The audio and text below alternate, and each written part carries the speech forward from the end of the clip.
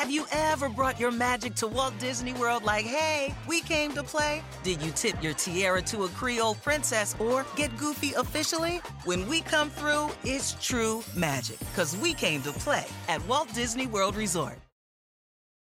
Reese's peanut butter cups are the greatest, but let me play devil's advocate here. Let's see. So, no, that's a good thing. That's definitely not a problem. Reese's, you did it. You stumped this charming devil.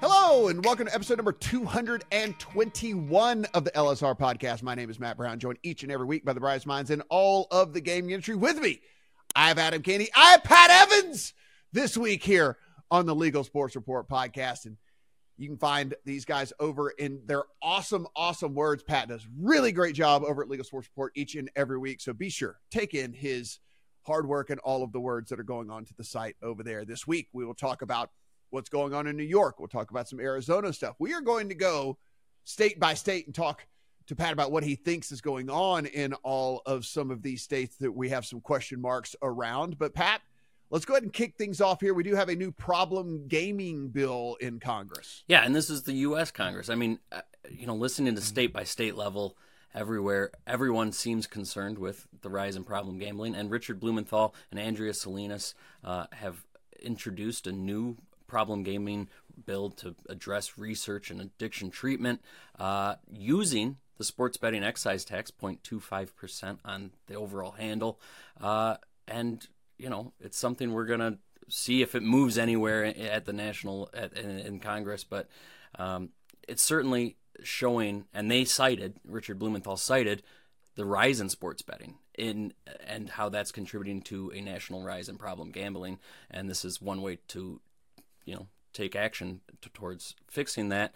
It is to be noted that the American Gaming Association and several other politicians are not exactly in favor of this bill. I mean, Dina Titus in Nevada wants to completely get rid of the excise tax. So, again, this is something we're seeing at a state level, lots of concern of the rise in problem gambling, and it's rising up to the national level.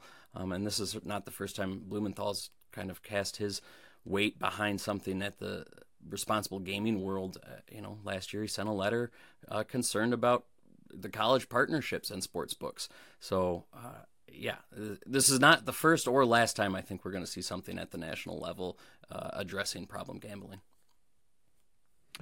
Adam, you and I long talked on this podcast about making sure that we're doing everything the right way, doing responsible gambling, responsible gaming.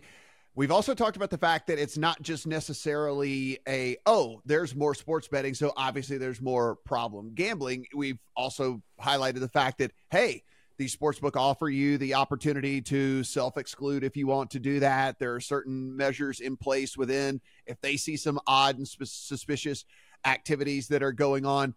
One of the things we definitely have not been able to do in the past before there was legal sports gambling was your bookie was still taking your money. the offshores were still taking your money. Like that was just going to happen. Right. And so we at least have a little bit more in place now already with it being legalized, but this is just taking some of the stuff a step further. If you go back over the course of 220 previous episodes, you'll hear a lot of us saying that legalizing sports betting at the state level is not just, and frankly, in some cases, shouldn't be at all about trying to fill budget holes with the tax revenue that comes from sports betting, because it is volatile in terms of how much you will be able to gain off revenue each month based on the results that you get from how people bet. What we did say in all of those episodes as well is that part of the argument for regulation is the ability to better address problem gambling and to better have a light shined on those who need the treatment. Now, I get where both pieces of this are coming from on the congressional side, where Senator Blumenthal is putting forward legislation to use that excise tax money for what is ostensibly a very good cause. I also understand that Dina Titus has had a quest for quite a while to get rid of the excise tax, and I think I find myself landing a little bit more on the Blumenthal side for this reason. we've said forever, Matt, where does this tax go? What does this money do? It's a drop in the bucket when it comes to the federal budget, right? We're talking about an amount of money that means nothing in the grand scheme of what the United States has in its coffers. But if we're actually going to take some of this money and put it towards something that is absolutely necessary, then I have less problem with the federal excise tax than I do with what it is right now, which is just an antiquated notion that's been out there for a long time that no one has done anything well. I think you could make a very good case to say either get rid of it or do something good with the money, and this seems to be at least a step in the direction of doing something good with the money. Yeah, Pat, that's kind of been the biggest thing about all this, and the reason Dina Titus has been on this crusade against was just the fact she's like, where's the money? Is there like a Scrooge McDuck vault somewhere where all this money is like just sitting and like there's someone swimming in it? And like where is this money? Where's it going? What's it being done? So like, she's kind of like, listen, if we have no plan for this, then it's just pointless for us to keep taking this money when there's absolutely no plan. So I'm with Adam. It's like, if there is a plan, cool, fine, keep it. If we are not going to come up with any sort of plan, yes, get rid of it, because it's just, it's ridiculous to have something where we're just, oh yeah, we're going to take this money. What are you doing with it? Whatever. We'll figure it out. Yeah. I mean, I think it's about $500 million since 2018, which again, to Adam's point, is not a huge amount of money in the greater scheme of American budget. But yeah, if you're going to take it, you might as well put a good use to it. And under Blumenthal's plan, it's about, I think it's 75% to the states and 25%. My percentages are probably off. I'm not looking at it at the moment, but to national research. So it's good, for those things. It's probably a lot of money, but for the broader general fund where it's going right now, it's not. So yeah, if it's, if you're just throwing it to the general fund, you might as well get rid of it and provide sportsbooks a little bit more money to combat offshore, make their product more appealing. Mm-hmm. Or if you're still going to take it, make it useful for the industry. Adam, let's head over to New York. And, we talk, the vast majority of the stuff we talk about on here is sports betting, but we do hit the DFS angle for some of the stuff. When there is poker news, we talk a little bit about the poker news out there, and certainly we hit iGaming news whenever that is available to us as well. And so a little bit of stuff coming out of New York from that. Yeah, and look, this is not the first time that we've talked about iGaming and New York. There was a bill that dropped last year from Senator Joe Addabbo, and it really didn't go anywhere at all. And we're kind of in a similar spot this year where there's another attempt, but the governor did not include iGaming in her budget, and that is going to put a major crimp in trying to get anything done. So you've got a 30.5% tax rate on iGaming in this bill from Senator Joe Addabbo, which might sound like a lot until you remember what New York's sports betting tax rate is at 51%. And I think the most important thing to keep in mind with this story is that iGaming legislation is not going to be the straight line that a lot of sports betting legislation has been. It is a much harder sell in terms of those who have responsible gambling concerns. It is a much harder sell for casinos who are counting on people coming through their doors to play and don't want to deal with the unknown boogeyman of whether online casino will take away from that. There's a lot of research that shows that it's additive. However, try taking the games that they're used to having everyone come into the casino to play and throwing them on a phone and telling them that they'll still be able to make money in terms of the entire ecosystem of what a casino is, and that is going to be a very hard sell. So I think with these iGaming bills, what you're going to see is that it's going to take multiple years, it's going to take multiple iterations, and there are not going to be as many states that ultimately pass iGaming bills. But for the long-term viability of the standalone sports betting operators in particular, like the DraftKings and FanDuel of the world, it is important that they expand the market when it comes to iGaming, because there are only a handful of states in the United States right now that allow for it, and those states have been robust.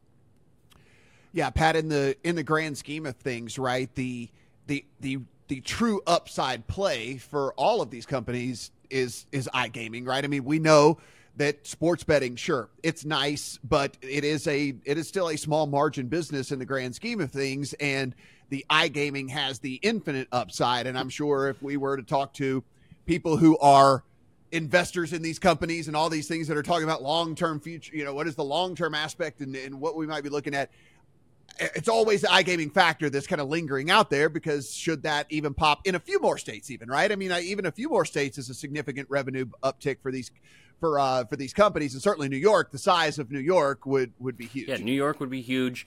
But to all of this, I mean, I was just down at the National Council of Legislators from Gaming States. It's a mouthful. Down in Florida, there's winter meeting. And just last summer, we heard a lot of, okay, iGaming's next. We can tackle this. We can get this passed in quite a few states. Whether it was Indiana, Illinois, New Hampshire, New York. We're looking at Maryland as well. This next year could be huge. We've already seen Indiana and New Hampshire fall off kind of quietly.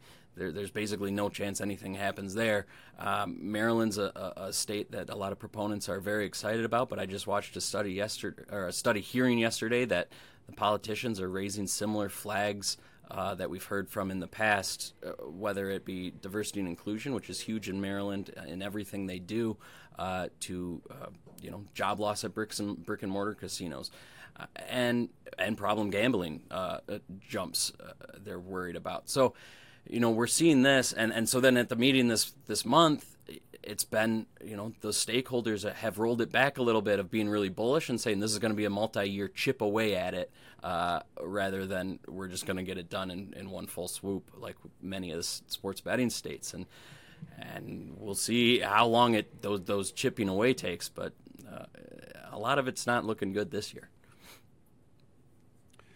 Yeah, Adam, I'm sure if we started listing off between the two of you how many mouthful conferences that you guys have been to over the last 5 years, we could probably get some really interesting ones going on here. I know that you like to come back with the 7-word conferences that you've gone to here recently. Like, that's one of the things you like to talk about.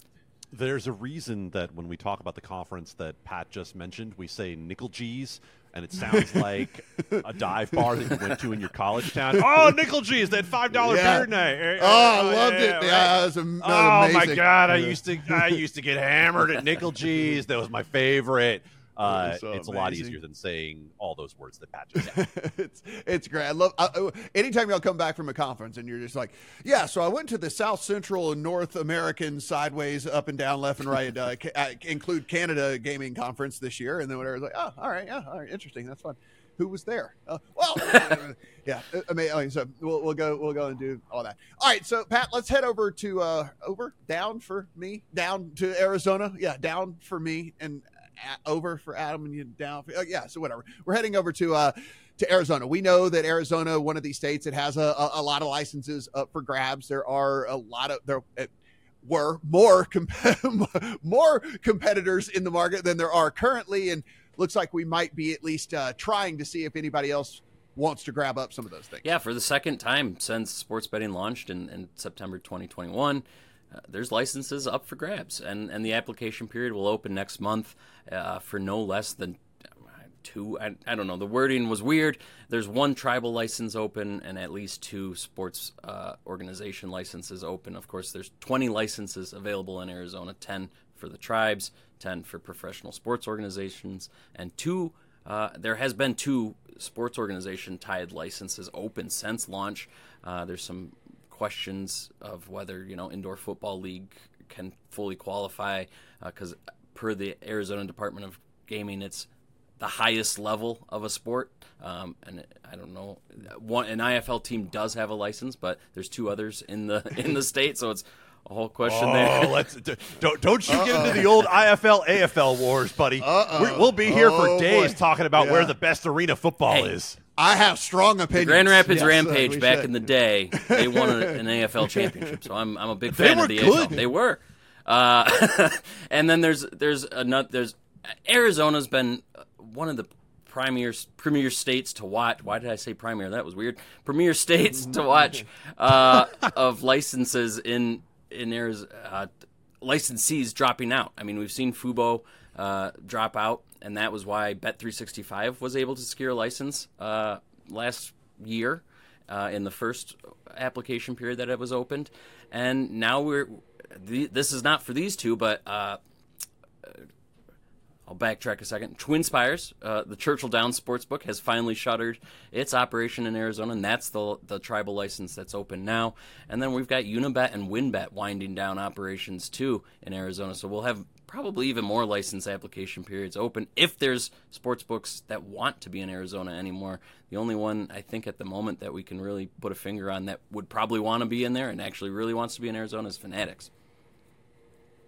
Pat, how dare you forget me and Adam's very favorite shuttered sports book in Arizona, MaximBet. Oh, MaximBet too. It's mine too, No but one they were loves MaximBet like Pat. I love MaximBet, but or loved, excuse me. Even though I never got to bet on it. For the articles, though. For the articles, Always for of the course. articles. He Yes, loves MaximBet yes. for the articles. Yeah. But they weren't. They Yes, didn't. yeah, obviously. Even though they applied for the initial license, they weren't licensed in Arizona. So that's why I didn't include them. There's no shade towards them. Adam, I don't know because, again, no inside information here, but we have seen Circa at least dip their toe in a few other markets, right? We know that they're in Illinois. We know that they're in Colorado. Arizona obviously being kind of a border state here to Nevada. Don't know what their plans are. Don't know, but wouldn't shock me, right? I mean, to see them try to expand a little bit and see if their model that they're going with would work in a state that has all of the kind of, rest of country sports books. It is interesting, isn't it? Because they also went into Iowa. They have chosen some wide open markets to launch their national product. And look, their national product doesn't look exactly like what their Nevada product looks like, but we know that that's for reasons. And that's not just about Circa. So I would not at all be surprised if they tried to get into Arizona, which is another, again, very easy to get the license, very low tax rate. Privilege fee. Lots of advantages. Oh, that's right. It's not a tax. Yeah. It's not tax in Arizona. It's a privilege fee. Just wanted to make sure you got that right. It's where you get freedom. You get freedom fries at the sports book there, not French fries. See, but Adam, having an intimate kind of knowledge of their business model, what they have going after, the reason it wouldn't surprise me too is what they're doing over at Circa is actually leaning into the thing that we thought maybe Caesars and MGM would do, which is like, hey, let's lean into this product to get people through the doors at our at our places and all that stuff. Like they are using these other products to market the Circa Million and the Survivor contests and the things like that, and getting people like discounts to come in and get rooms and things at Circa and all that. Like again, Arizona will be a great feeder market for something like that. And it's weird that the big two don't do that and lean more into that, but it's certainly something that Circa has. That's why I've always been low-key fascinated by whatever happens in California, because for a book like Circa, which is already heavy advertising in California, if they could have some form of any kind of free-to-play, any kind of sports betting type product in California with all of the Californians who come to Vegas for their vacations, it just would be a wild kind of idea. Yeah, it's pretty interesting. We'll see how that all plays out. Of course, anything that goes down, you'll find it over at LegalSportsReport.com. So, Pat, let's go into your kind of legislative preview here for 2024. We like to talk about what may or may not be happening out there, rest of country. So let's kick things off here with Missouri. Well, that's the best state to kick it off with, because it's not. It doesn't seem like anything will have changed over the past 2 years, heading into this year. Because Senator Denny Hoskins hasn't gone anywhere, and he has almost single-handedly killed sports betting the past 2 years, and he's lining up to do it again this year by all accounts. He really wants to include video lottery terminals, which are the slot machine-like things you find at gas stations across the country, and they are not legal there, and he wants to include that. There's some reasons behind that, that some are known, some are not so well known. And the professional sports teams and casinos and sportsbook operators all want it. They've got a bill that's been introduced the past 2 years and has been introduced again this year that has a huge amount of support legislatively. But because of rules there, a single man can filibuster a bill away, and it doesn't seem like it's going to change this year. And it's Bill DeWitt III, the president of the St. Louis Cardinals, who they've got a ballot proposal initiative starting to circulate now. He said it the best, and when he reiterated the quote, that is, the definition of insanity is doing the same thing over again and expecting something different. The same thing's going to happen this year if I had to put any sort of money down on it. Adam, let's play our favorite game here. Geography, Matt, and let's talk about let's talk about bordering states of Missouri. We got Iowa, we got Illinois. If you go down to the bottom tiny little thing there, we have Tennessee as well with all of these. So we have a ton of different states in which there is legal sports betting that citizens of Missouri might be just driving across that border and sending the money to somewhere else. Oh, I love when I get to talk about the old Casino Queen. The Casino Queen in East St. Louis, Illinois, which you can actually see the DraftKings Sportsbook in Illinois from Busch Stadium. It is across the river. You can walk across a bridge to be able to get your DraftKings account in Illinois from Missouri. So there are multiple ways that you can go about this if you are a Missourian and you're getting dennied right now. Oh, I love it. I love it. All right, Pat, let's head to Minnesota. So this is a little different. Minnesota has tried as well since 2018, really. And last year, they got as close as they've come. There was an unexpected twist where the Democrat Farmer Labor Party gained control of both chambers of the legislature, as opposed to what was expected to be a Republican majority in both.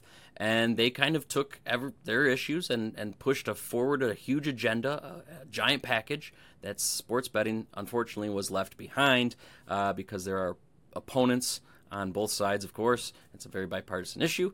And it's such a slight majority, they weren't able to get it over the hump on their own. They really want the tribes to have exclusivity. The tribes have killed sports betting legislation in the past in Minnesota, so their support is absolutely necessary. Meanwhile, the Republicans want the tracks included, and the tracks want a license. The tribes say that's a no-go. We kind of left last session with negotiations ongoing. There was 30% revenue from sports betting going to the tracks. That was on the table. I have yet to fully understand what happened in the offseason. But so far, we've got a new bill from the Republican Senator Jeremy Miller that would allow the tribes to partner with tracks and professional sports teams to offer in-person sports books. Does that have traction with the DFL? I haven't been able to get a hold of anybody on the DFL side yet, as of Friday when we're recording this. But the tracks themselves say, the Republicans and the DFL are still far apart in their situation. So while Minnesota might look like, and I feel like it still has the best chance of any state this year, there's still an uphill battle to go in Minnesota. Adam, we talk a lot about some of these states that may or may not pop, and we go like, man, this is a state full of professional sports teams, and this and like Minnesota, like low key, like big time sports state. Like Minnesota fan, they don't have a ton of, they don't have like multiple teams in each sport, and so like some of these states that we've talked about, but man, Viking fans love their Vikings, and Twins fans love the Twins, and the Timberwolves obviously have been up and down over the last few years, but still some basketball fans. Like it's kind of a low key sports hub there in Minnesota. Oh, I got geography, Matt, but I can't get hockey, Matt, in the same podcast. We can't talk about Kirill Kaprizov. Oh, Matt. Or Marc-Andre Fleury. You're letting me down. Who is now second all time on whatever it is. There he is. Yeah, there he is. Hockey Matt was hiding, but he came out to play. That's what I like to see. Yeah. Shout out to Minneapolis, by the way. Like low-key, one of my favorite work travel cities that I've been to over the years, especially come summertime. It's actually a good restaurant city, like good place to be.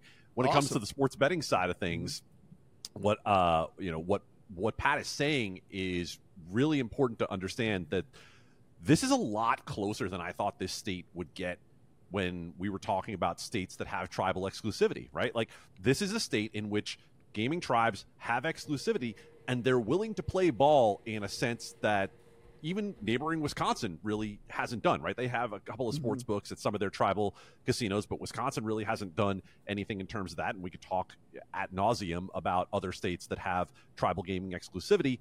This is different when it comes to Minnesota. And I think really when it comes down to it, from what Pat said, this is going to be about the tracks. And this is going to be about the hold they have on certain legislators and whether or not that you can still get enough votes to pass something if those legislators who are partial to the tracks do not ultimately come around.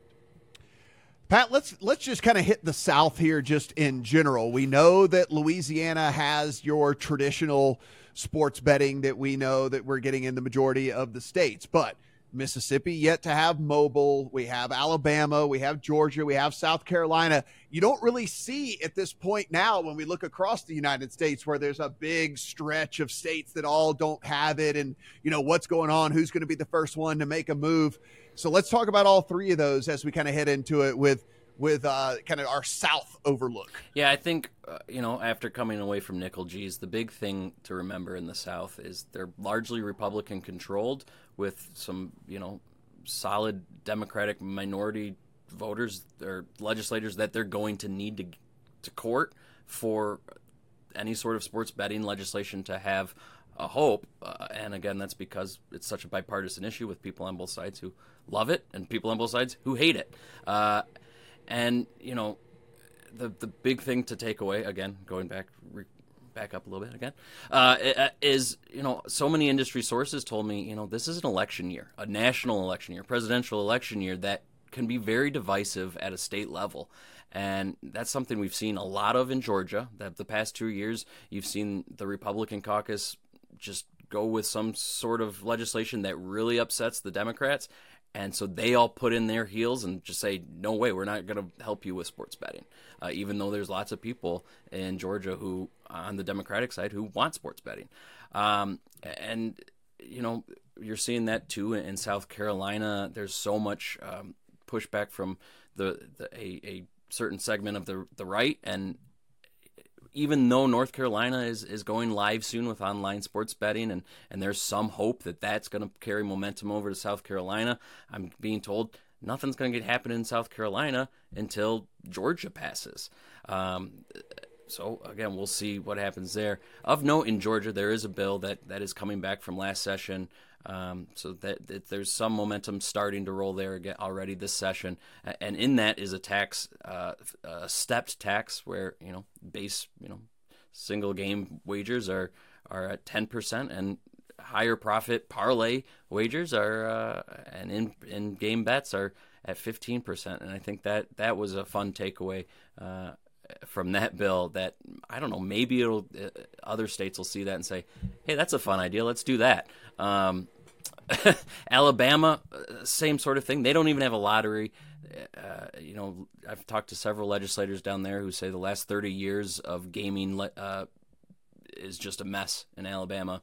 And so there's a huge hurdle there just to get anything done. And sports betting is a hope for some people down there, but maybe even just establishing a lottery is a first step down there. And Mississippi, there was a task force in the fall. They talked through all sorts of things about sports betting, mobile sports betting. Of course, there's local casinos, locally owned casinos, who don't want it. They don't want to see FanDuel, DraftKings, and the like come in and dominate the industry. And they suggested a 51% revenue share situation like we see in Arkansas that's kept big operators out. But then there's big casino operators in Mississippi who are saying, let's do it. Let's do what we want to do and let's go. So Mississippi, once that bill drops, will be a fun one to watch. But yeah, the Southeast is going to be a really weird place to watch in the next couple of sessions, and maybe just in general, because it's a fun place to watch. Yeah, Adam, it's one of those things like when we were talking about, as Louisiana as the bill was introduced, and then as Louisiana was getting passed, and then as the ramp up for Louisiana getting kicked off, we were saying this has got to force Mississippi's hand, and they don't care. And so with all of that, it makes you look at these other states, right, and say, I mean, everyone else has it. They've got to do it, but that's just not necessarily the case. We thought for sure. I mean, this is this is like, okay, you are now going to lose all of those people from New Orleans, all of those people that were like driving over to Mississippi, like that is gone. You're going to have to do it to where you make it easier for the people in the rest of your state to bet on sports. Nah, it's been a couple of years now. Nah, they hadn't done anything. And so to think that like, it's just this, well, everyone else is doing it, so they're going to do it, is really actually not how it works down there. I think there are a few key takeaways, including what you're talking about there, Matt. The first of one is that from what Pat was saying earlier about Georgia, it is vital to keep in mind that if you are, let me check the timestamp, roughly 30 minutes into a podcast about legal sports betting, you probably care a lot more about this issue than the average legislator does.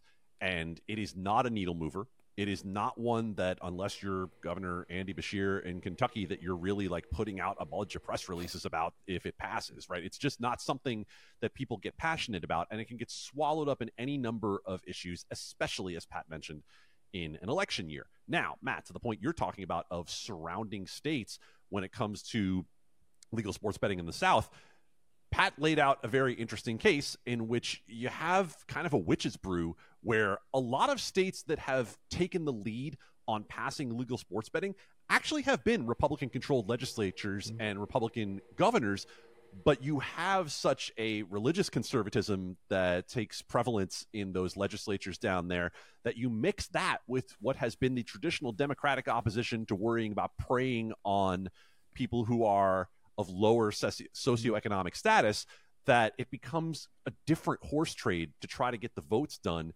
in those situations. Now, you tell me if I'm crazy here, Matt, because this is something that jumped out at me, especially about Mississippi. And you know college football in the South a lot better than I do. But Ole Miss is pretty damn good now. And it's been a little while since Ole Miss was pretty damn good. And we know that in the South, college football rules everything, especially when it comes to betting. We saw it in Louisiana as well with LSU. Do we think that the success of a college football program might increase the viability of legal sports betting legislation within a state? I mean, it is not out of the realm of possibility at all. And if some legislator could somehow figure out a way to get Lane Kiffin to reference it somehow and just be like, whatever, in some passing interview and just kind of be like, yeah, I don't know why the people across the border can whatever. That would make seriously, that would make some people want to act like that's all it takes. Like, is they just need someone that they like in the door to like say something. They're like, I'm behind it. Like, there we go. I'm in. I've got it. I think the big sports books need to hire Nick Saban as an official consultant who goes down to the legislatures and talks about the need for this in a regulated market. I mean, if Nick Saban had done that, and if Nick Saban does that in Alabama, we will have the bill passed tomorrow. It will be like if Nick Saban just stood up there and gave a 5-minute Nick Saban the way that he talks and his cadence, and he said this needs to be done tomorrow. It's just like, Jesus said it. I mean, like, that's basically coming from Jesus's mouth at that point. But yeah, no, I mean, it really is though. I mean, that could be. I mean, look, Ole Miss is set up for a while, and there's going to be a lot of people more interested in sports now than were even just a few years ago because our team's good again, and like, hey, let's get behind all of this. And as you get more interested in sports, obviously sports betting is going to be something that your friends are doing in other states, your bordering state in Louisiana is doing, and you're kind of like, hey, what the hell? Why are we not be able to do it? Yeah, I don't think there's any question, and I think Pat will continue to have some very, very interesting hearings that bring some very interesting quotes to us about sports betting over the course of 2024. Yes. Well, when you get back from North America, South America, Asian, Pan American, Nickel G's conference, we'll have you back on to be sure and tell us about everything that's going on out there. Guys, everything we do, absolutely free. So we do appreciate your support. If you hit that subscribe button every single time we do one of these, it'll just magically appear on your podcasting listening device, whatever it is, whatever your choice is. So we do appreciate that. So we are on Apple, Spotify, Google. So go in, hit that subscribe button. It'll be in there. And of course, Adam and team, including Pat, all the awesome words over at LegalSportsReport.com. Appreciate the support over there as well. For Pat, for Adam, I'm Matt. Talk to you guys next week.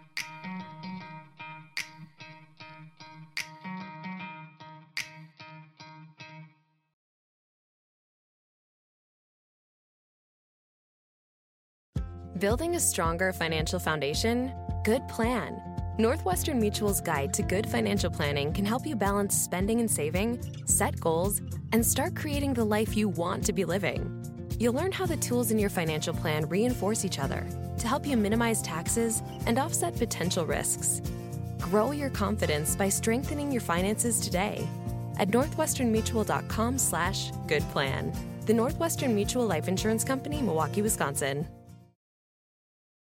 Reese's peanut butter cups are the greatest, but let me play devil's advocate here. Let's see. So, no, that's a good thing. That's definitely not a problem. Reese's, you did it. You stumped this charming devil.